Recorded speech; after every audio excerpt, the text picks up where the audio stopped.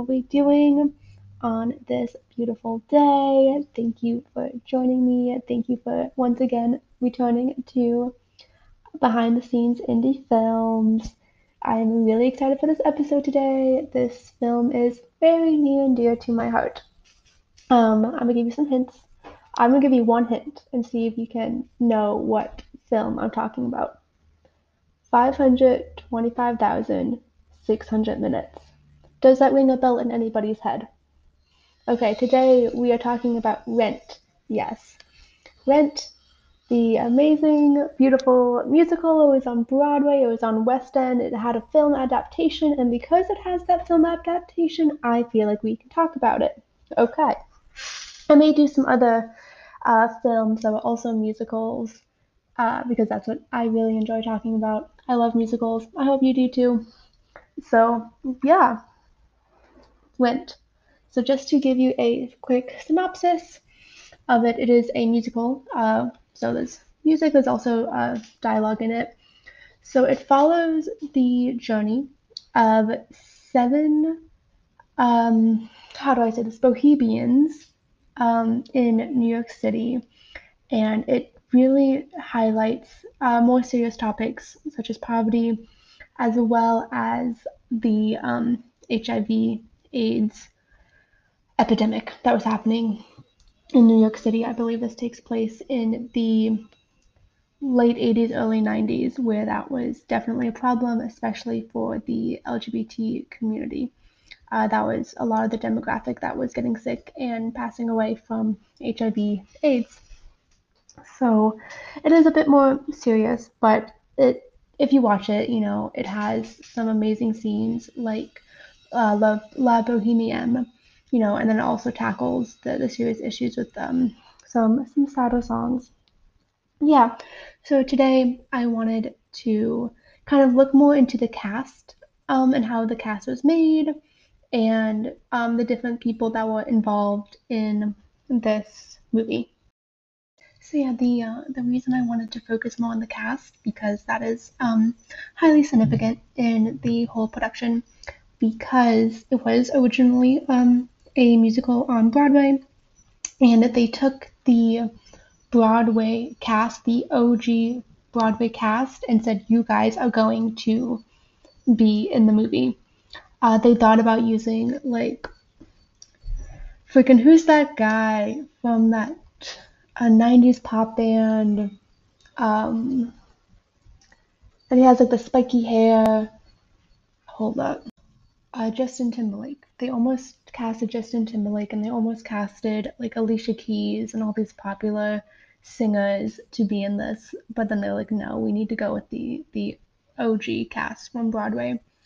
And so the reason I feel like this is independent because even though it did get picked up later on by a bigger production, is that the original screenplay was made like very independently, the original screenplay for Broadway. And then because that was successful, it got turned into a popular film. So yeah, the cast of this includes Igna Mendelza, and that name may be familiar or may not because I may be butchering the name, but she is the voice of Elsa in Frozen. So she has that singing background. There's also Jessie, and she plays Martine Johnson.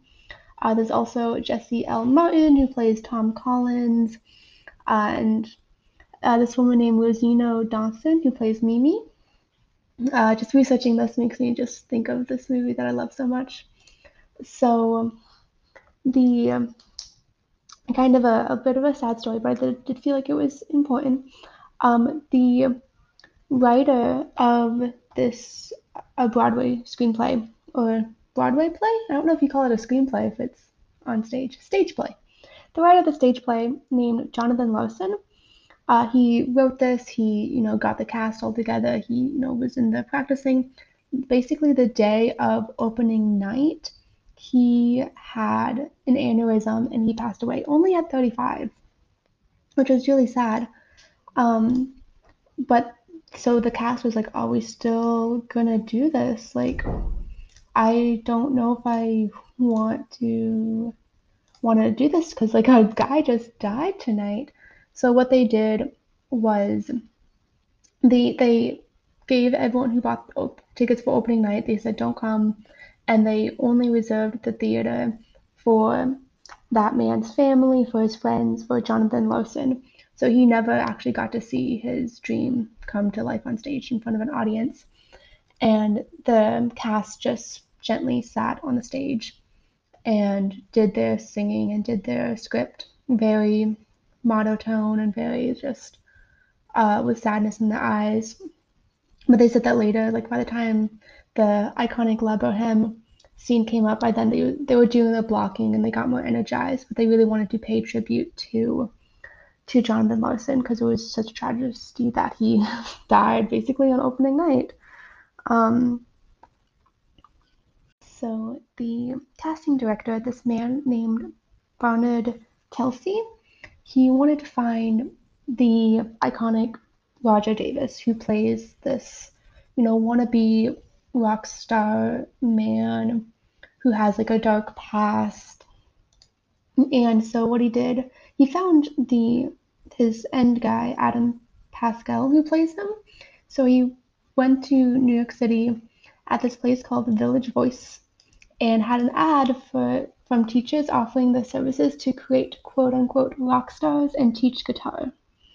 So he goes there and he calls those instructors and asks them to send in the students that were, rock stars and knew guitar for, he just very briefly said, just for a project. And then came in like 50 guys who looked just like Alice Cooper with, the big hair and the big makeup and the big guitars and stuff. And then like Adam Pascal, who just looked like a normal white guy with just curly hair. So that's how he found him. And then there's the other guy, Jesse L. Martin, and he plays Tom Collins. And he is known for his role of Detective Ed on that old show Law and Order. So he really had to leave his iconic Law and Order show to do the filming of the movie. So another thing that while doing a little bit of research for this, I found out that when going, I know I'm talking a lot about the musical, but the musical is based on the movie, so it's kind of the same thing. And it's my podcast, I can talk about what I want. So it was very common for the people who went to the theater to see the show, they would dress up in the iconic Rent clothing, like the Rent costumes, and it became almost a fashion statement characterized by the thousands of fans who would always go to the performances dressed in Rent couture. And at one point, so the local popular department store called Bloomingdale's in New York opened a dedicated Rent outlet. So they created clothes to fit the need that was created from this audience. So it's like custom designed, ready to wear labels of Rent for like the men, women, and teenagers that would constantly go to the show and wanted to pay tribute to the show by dressing in similar ways to the cast. So one thing I wanted to talk about was the writing for some of the songs. So there is, it does talk about HIV/AIDS, and there's one scene where some of the members of this new friend group go to a support group for people who have HIV/AIDS, because that's kind of like the main theme of this movie. And there's a song called Will I, and the lyrics are, will I lose my dignity? Will someone care? Will I wake tomorrow from this nightmare? And it's kind of like that turning point that hits you in the chest. And the writer, so back to the late Jonathan Larson, he got inspiration for those lyrics and for that song when he went to a support group himself for people who have HIV/AIDS. And it says like Jonathan has been sitting in one night when a young man raised his hand, and the man said, I'm not really afraid of dying, and I think I can handle the suffering, but the thing is that I think about all the time is, will I lose my dignity? And seeing that support group and seeing the rawness of the people who were sick in front of him really made him want to write about it and really helped him get that feeling across and get the lyrics across. So one more thing, I know I'm just spitting facts at you, but this musical was loosely based on the opera La Boheme, and the writer, he went to go see La Boheme in the theater, and this is originally like from 1896, so it's a really old one, but it talks about this group of almost misfits who don't have a lot of money at all. They have to like burn their works, so burn like the writing to stay warm, and it kind of mirrors the relationship between Roger and Mimi in terms of in this opera there is a character named Rondolfo, and he's a poet, and he has a relationship with a woman with the same name, Mimi, and yeah, so it mirrors that, and it also has a character that one of them needs some very badly needed cash, and gets that cash from killing a parrot of the neighbors, and then someone paid them because the parrot was really obnoxious. And at the very beginning, the character Angel mentions that she killed a neighbor's yapping dog for some badly needed cash. So it definitely mirrors that musical if you have not seen that one.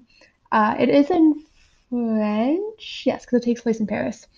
So be aware of that if you do see it. But yeah, I know this podcast was a little bit shorter than the rest of them, but I just wanted to see if you guys like a 10-minute podcast or 20-minute podcast or whatever. So thank you for joining me on this endeavor. So I wanted to keep on going with the role of romantic films that I did last week. I had, based on the Tumblr page, BTS Indie Films, go check that out. We had a good time talking about the filming locations of Call Me By Your Name, as well as the story behind The Big Sick. So, two also romantic movies. So, this one has multiple characters that fall in and out of love and the heartbreak of death and whatnot. So, after this, I am either going to do foreign films or continue with musicals. So let me know. Go comment on my Tumblr page if you want to hear about that. And again, don't forget to support your local indie films, because maybe your favorite indie film will get turned into a musical, or maybe your favorite indie musical will get turned into a film. You have the power to do that. So thank you again for joining me. Check out my Tumblr page, BTS Indie. I will put a link in the description, and let me know what films you would like me to talk about next. Thank you. Bye bye.